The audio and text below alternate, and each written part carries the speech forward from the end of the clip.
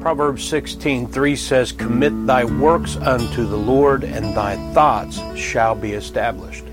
In our previous devotional, we gave practical advice for those who want their thoughts to be established by addressing the desire to learn the Bible.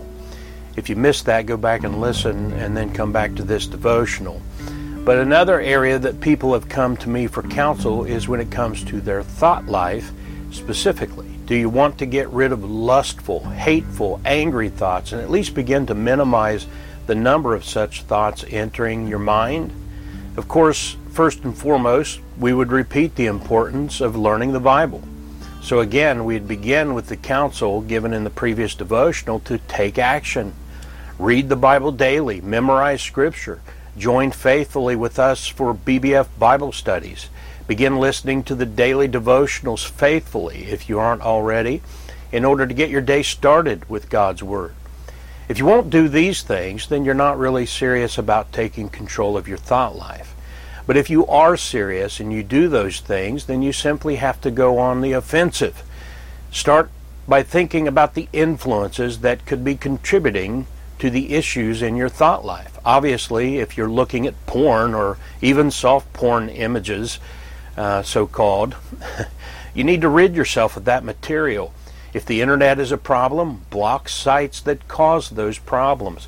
If you have print materials like magazines, books, or photos around the house or within your reach that are a source of influence or temptation, just destroy them. Literally clean house. And again, if you're not willing to do those things, then you're not really serious about taking control of your thought life. But these are only first steps. You can't just clean house and expect your mind to forget the damage already done. You have to replace what was once in your mind. Your mind's like a computer hard drive, and it stores images in a way that's even more hard to erase than digital images are. You must pray.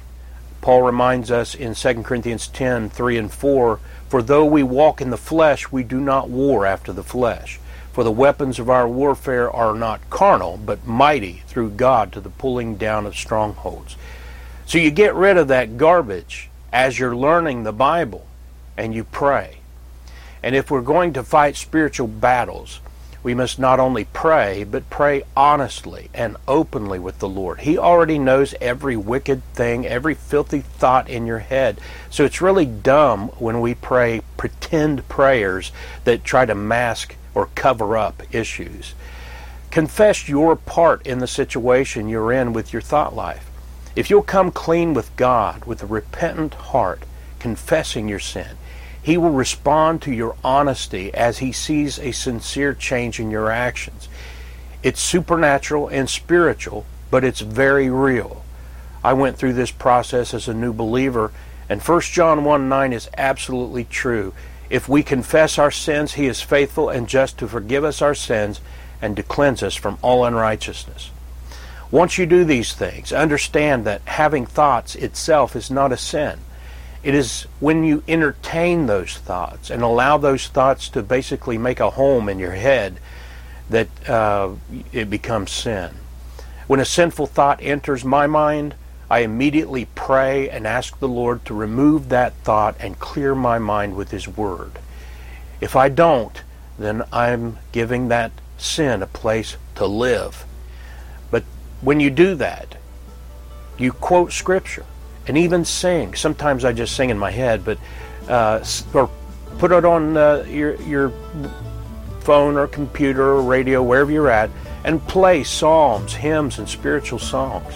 And without fail, I am freed from those thoughts when I do that.